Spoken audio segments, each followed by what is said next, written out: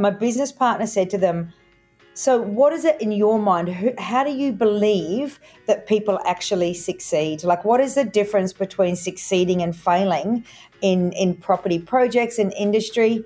And he turned around and he said, it's simple. He said, it's the people that believe in it are the ones that actually succeed. And I said, and I've lived by that for a long time. If you don't believe in it, don't waste your time. This is Property Investory, where we talk to successful property investors to find out more about their stories, mindset, and strategies. I'm Tyron Shum, and in this episode, we're speaking with Property Inc. founder Melissa Fisher. A successful businesswoman and developer, she gives us insight into the dedication and passion required to transform a gardening supply side hustle into a business empire. Plus, she unveils a story of how an ugly conversation with a bank led her to buying a forklift.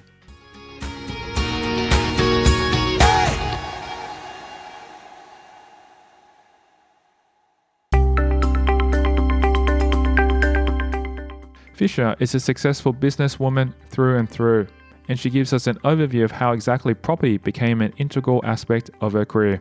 I have been in business for a very long time, and I say more years than I care to actually admit. I had my first business when I was 21, which is a very pivotal point in my life.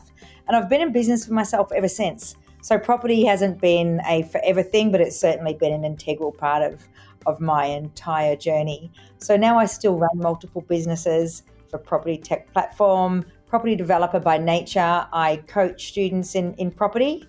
That keeps me fairly busy. The other side of my life is I have a commercial pilot's license. I love flying. I love getting out and doing adventurous things. I certainly love being out in nature, enjoying sunshine and all those wonderful things that go with life as well.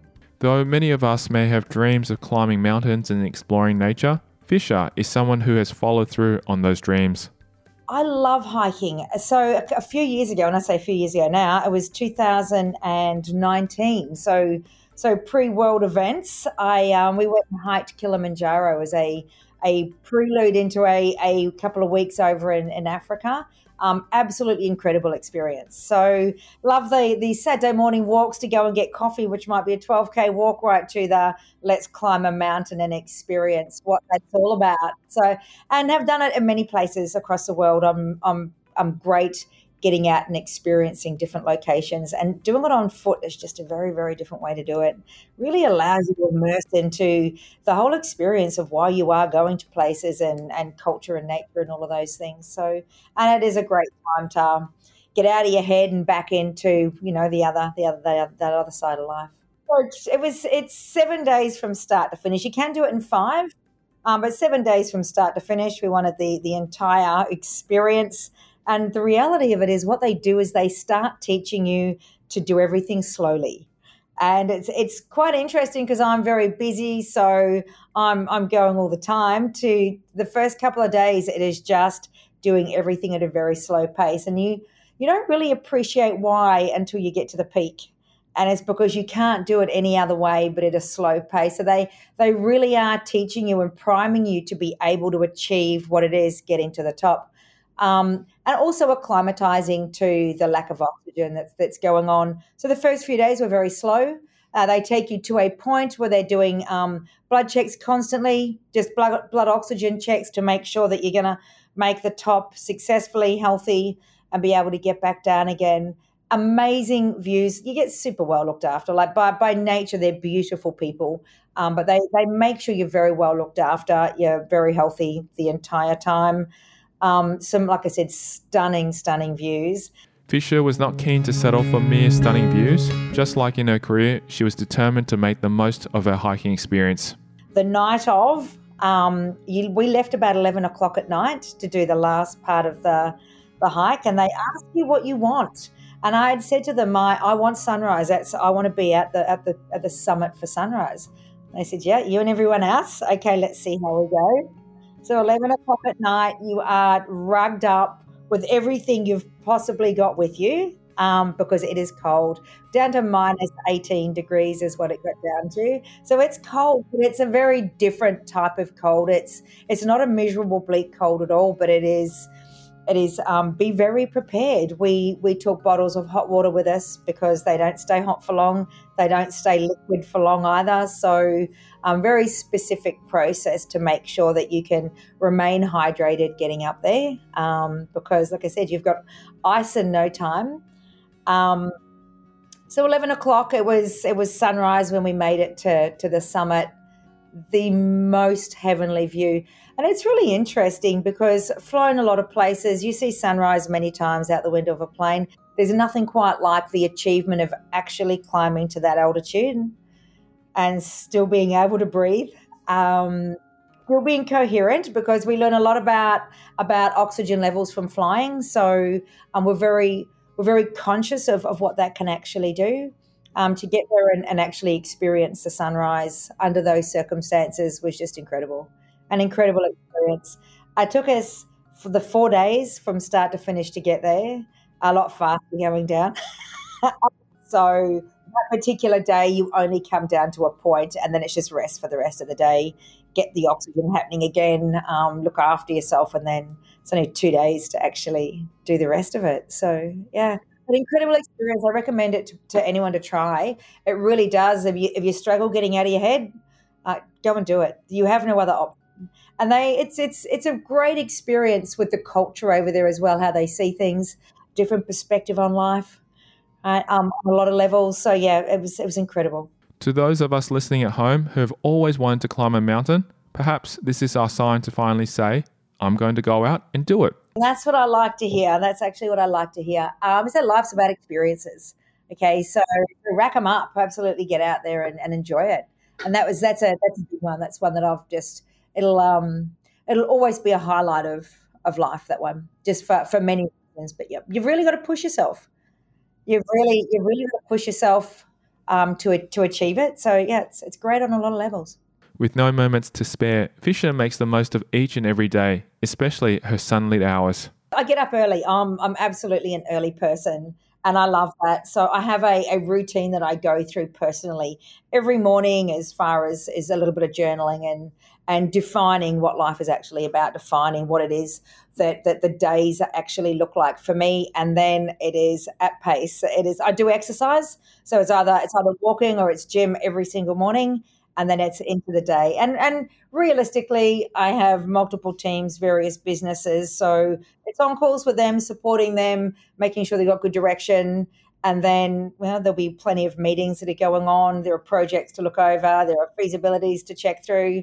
So irrelevant to how much or how little we have project-wise going on, believe me, there's never a day where there's nothing to do. There's research on new areas, there's councils to speak to, there's state government to speak to, and then the day is done.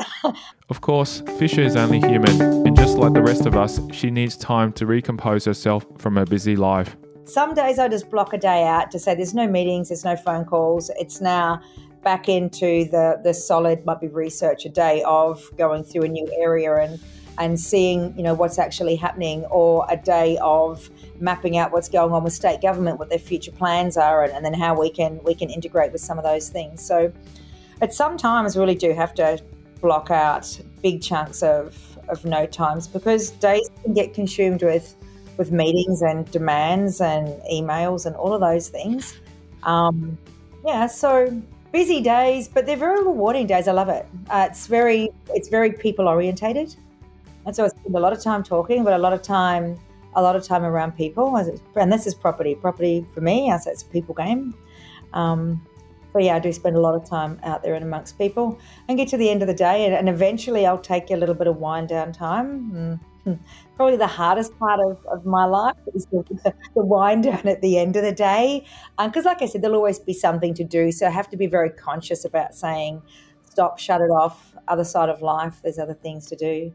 Summertime I love because we have daylight saving, so it extends the day out. It can be a late walk and it's still daylight in Victoria and these sort of things. Winter's a bit more of a struggle. It's cold, so it's okay to be inside, so it's okay to keep doing things, so a little bit more conscious. That's where I say pick up a good book. At the end of the night, then it's a wind down, pick up a good book, shift out of the headspace of all things business and property and into a little bit of new news or someone else's journey. I love reading biographies and autobiographies and those sort of things. Yeah, I do love busy days, especially when they're productive. When you've got a purpose behind what you're doing and you love it. Being busy is not the end of the world. It is safe to say Fisher's determination was practiced young. Constantly on the move, Fisher was able to adapt to rapidly shifting life and invest in her own future.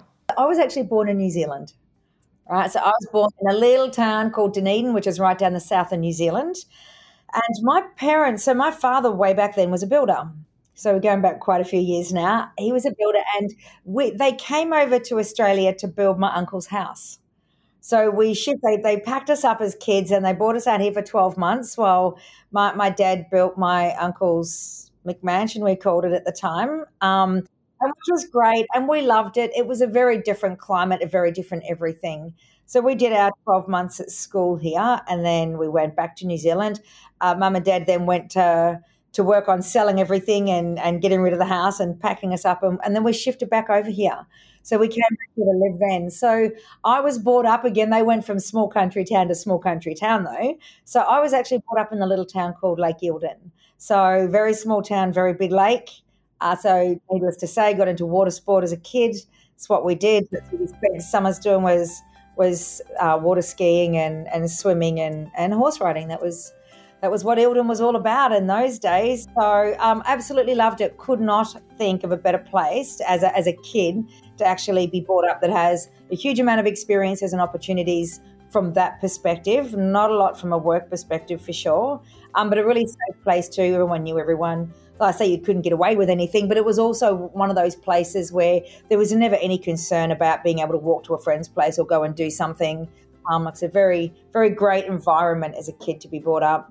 We learned a lot early in age. We also learnt to work early in age as well. So that supported our habits because skiing and horse riding and stuff is not cheap. So you learn to earn these things, which was great. I couldn't fault it. But I left there early.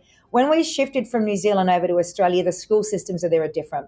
So you start school earlier over there. So it meant that when I finished school here, I was still young. I was only just turned 16. So I packed up from Lake Eildon because, again, very little job opportunity and shifted to Melbourne. So we're talking a town of 300 in the middle of winter, which was thousands during summer because it's very, very tourism-based at the time. So to Melbourne, which was a very interesting contrast, to say the very least. But again, another incredible step in life to be able to step out of a little country town and experience big city. Started my first job in an accounting firm. So I say it served me well. Maybe a more common experience than society lets us believe, Fisher shares her thoughts on the value of education, or perhaps the lack thereof. When I left school, I left school because I didn't get a lot out of it. I was good at school. I had no problem with that, but I really got nothing out of it. I wasn't feeling as though I was heading in a direction or I was achieving anything. And I was working as a kid. My mum had gone and she had bought a cafe, little restaurant. So they were doing business. They were doing their things. And at that age, I was looking for a whole lot more. So whether it be unfortunate or not, and I said I don't live with regrets of, because I got out to experience life and I certainly learned from that. I didn't go on to university. I didn't go on to get educated. So I decided way back then that life was about experience and I'll learn on the run was pretty much the attitude around it. And believe me, I learned on the run. There was no doubt about that. But I left, I got a great job. That was, my mum had said to me, you're not leaving school unless you've got a good job to go to. So I thought, right, we find a good job then. So way back then, I left school and I had a job as a Girl Friday in an accounting firm. So quite interesting because while they have this expectation of me doing all things filing and collating paperwork, I'm just like, show me where the tax returns are. Let me work this out. And I was always very intrigued and curious about how things worked, but also went, just let me have a go. So I did spend an amount of time with them, and I probably would have been one of their most annoying employees because I can do, right, my job's done, give me yours, let me have a look at this. And it was great. I loved it. It was a great experience.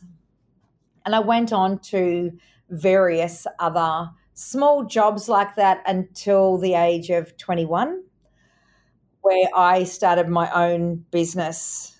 It was a garden supplies, again in a small country town in Gippsland, which is east of Melbourne. A garden supplies, and turned that into a garden supplies, building supply and transport business. Looking back on her upbringing, Fisher looks at the impacts that her father's job as a builder may have had on influencing her own interest in property development. You know, we want to get to that, where do you start in property?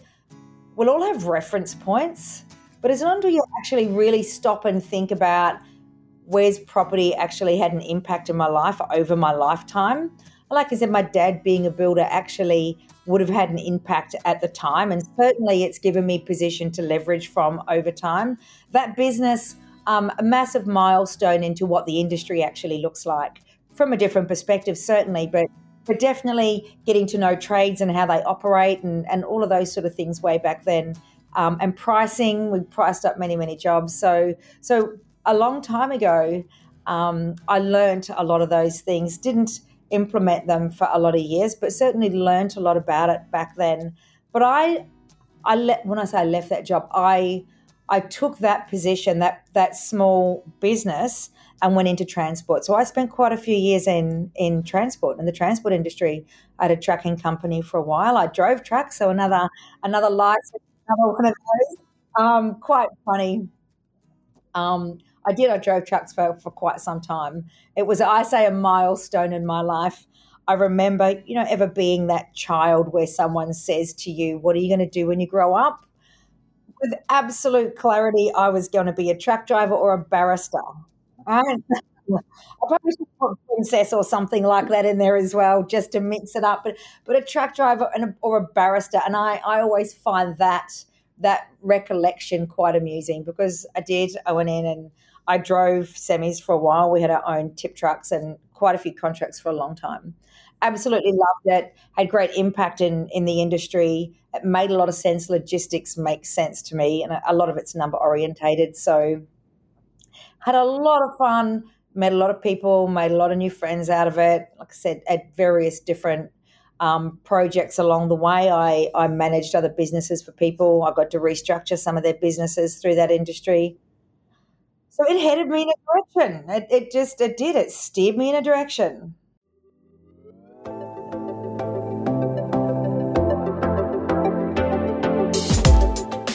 Coming up after the break, Fisher reveals the frustration she felt that led her to start her own company. There's more to life than this. There's more to experience. And it had become quite frustrating, to the point that I have that attitude that says, well, if I can't find it somewhere else, I'll make it myself. The obstacle that almost ended it before it began. So it's like, how am I going to make this happen? And so he sat there and he said to me, you can't borrow money. She teaches an important message of self-belief and determination that we can apply to our own journeys of success. Because you're never ever going to get the results you want if you don't back yourself. And that's next. I'm Tyron Shum, and you're listening to Property Investory.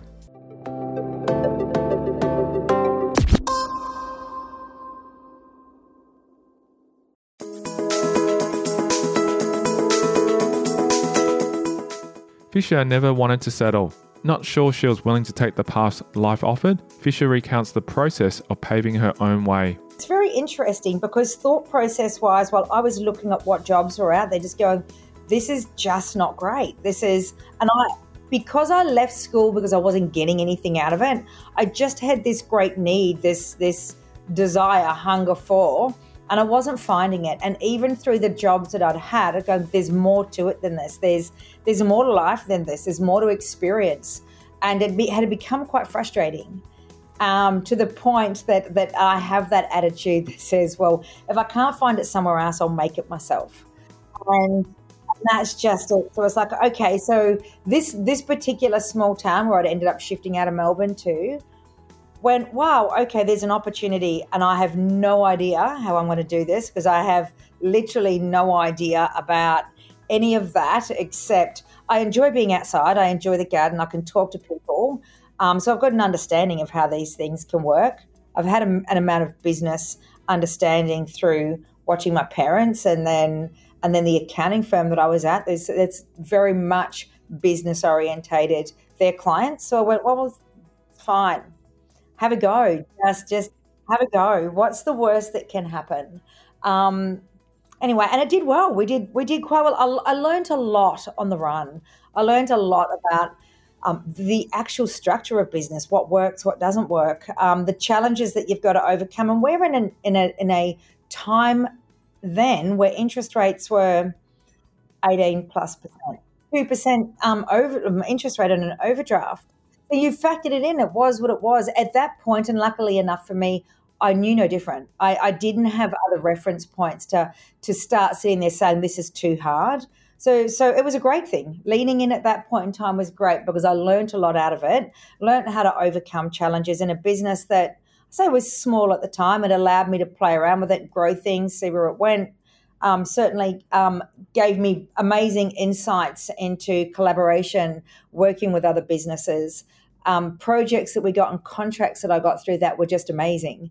So great. It was a great sounding board, but it just came off the back of there was not a lot of what I, in my mind, considered to be good work around that I was going to enjoy and want to spend a lot of time doing. So, well, if I can't find it, create it. Having learned a lot from her youth, Fisher relays for us the small first steps she took to start her own business. That business started off being a small garden supplies, and then pushing that out to building products and working with trades. You've got to deliver things. So we had a small truck at the time, and that truck you didn't actually need a truck license for.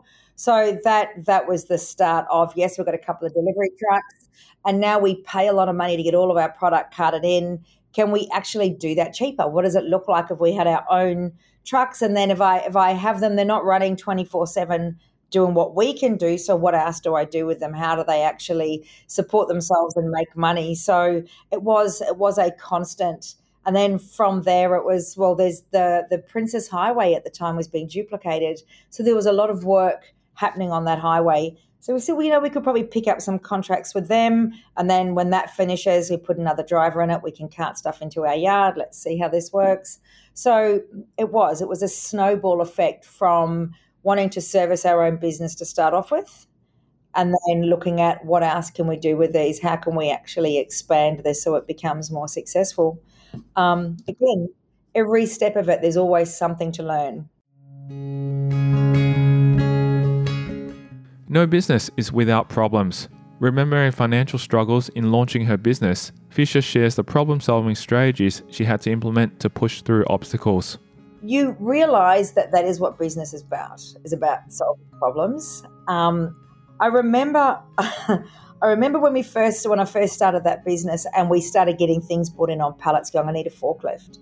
And it's not like I had a huge amount of money. We started this business on nothing. So there was the need to negotiate things. We borrowed a forklift from the business that was next door to us. They were great. They were a machinery business. They had forklifts. I said, no problems. Just come and grab this one whenever you want. Now, it was a really old, heavy forklift. It made no difference to me. It did the job. I mean, I didn't have to hand unload pallet loads of stuff and have cranky drivers because I'm taking too long. So from that perspective, okay, so I know I can use this, but I want my own. I don't want to be the inconvenience. If they're not open, what do I do? How do I work through this? So we go up to the bank, and back then we're talking $5,000. Going, how do I? So I go to the bank and I said to the bank, I need a forklift, and I can buy one from next door. It's $5,000. I'd never borrowed money in my life at that point, so it's like, how am I going to make this happen? And so he sat there and he said to me, you can't borrow money. And I said to him, why not? And he said, first $5,000 for a forklift. He said, we need to see some sort of security. What are you going to give us? How are you going to pay it back? And in my mind, I knew how I was going to do it. But I'm like, okay, so now I have to learn how to actually position this a little bit better. Clearly, I didn't do well there. But again, so I've marched off with a no, saying no's not going to work. How do I get past that? How do I find another way around it? And a little bit of a struggle to go, well, who do I actually ask? Because in my mind at the time, and still quite young, so, well, the bank is what you know. It was just what you're taught. That is what happens. No, it wasn't how it happened, but I did get a letter in the mail that said you could get a credit card, and you could get this $1,000 credit card.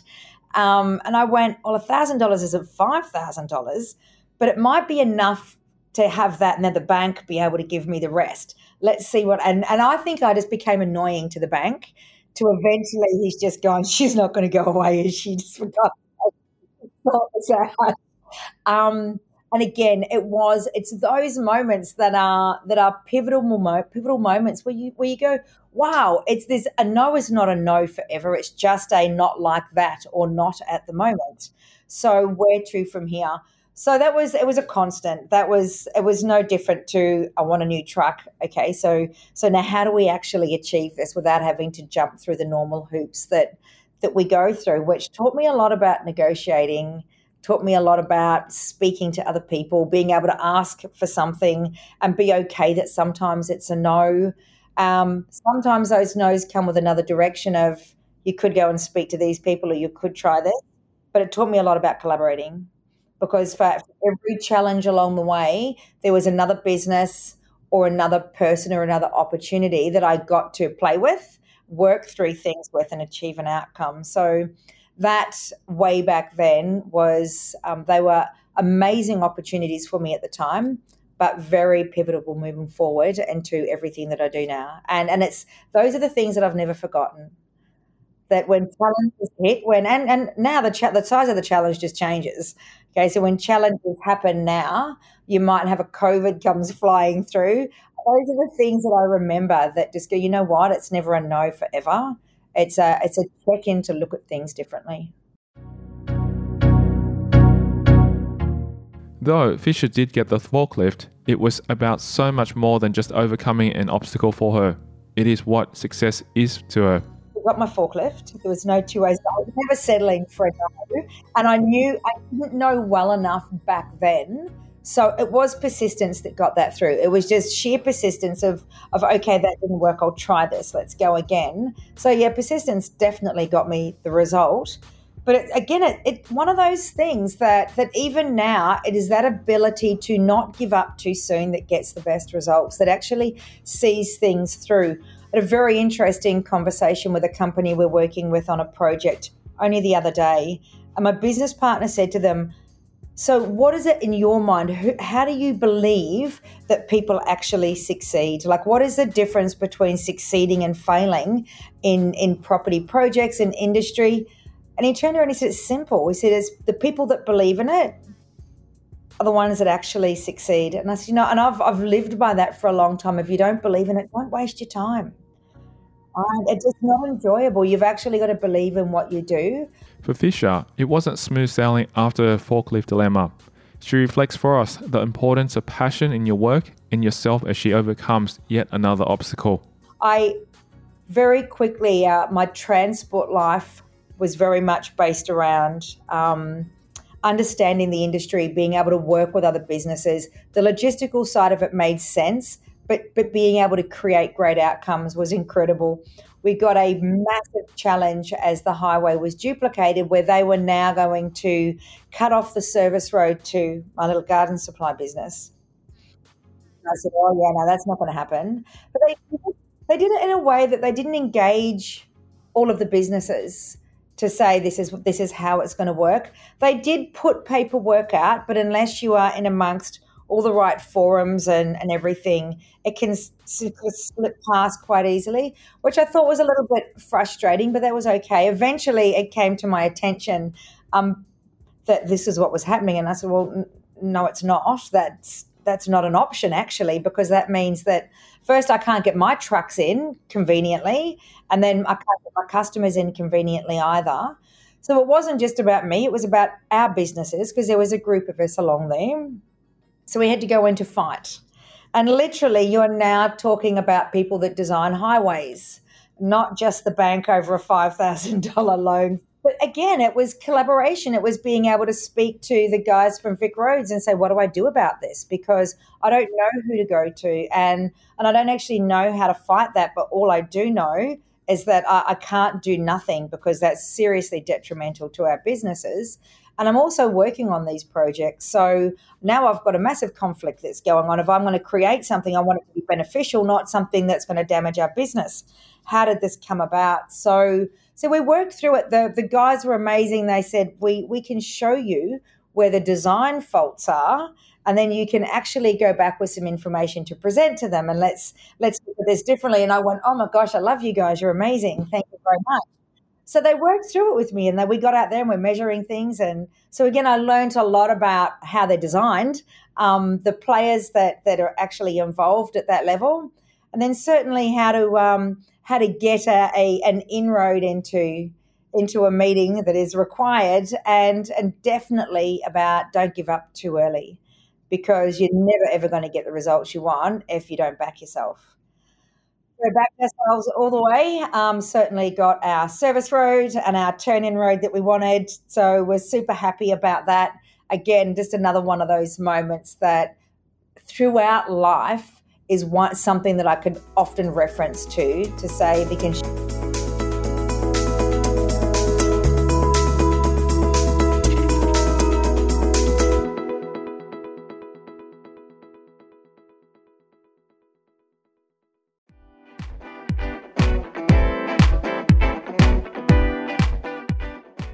In the next episode of Property Investory, Melissa Fisher explains how she overcame the biggest challenges of her business. And he's sitting there too going, how the hell do we make it work? When do we give up on this? We went, well, giving up's not an option. When to cut losses in business. We auctioned it off. It went to an offshore investor, that's probably the hardest part for me, is that it didn't remain local. She teaches us a lesson on what everyone may need to hear when we are searching for success. Because we can all sit there and go, I want. Why isn't it happening for me? So sometimes you've got to stop and breathe and say, okay, so who do I need around me? And that's next time on Property Investory.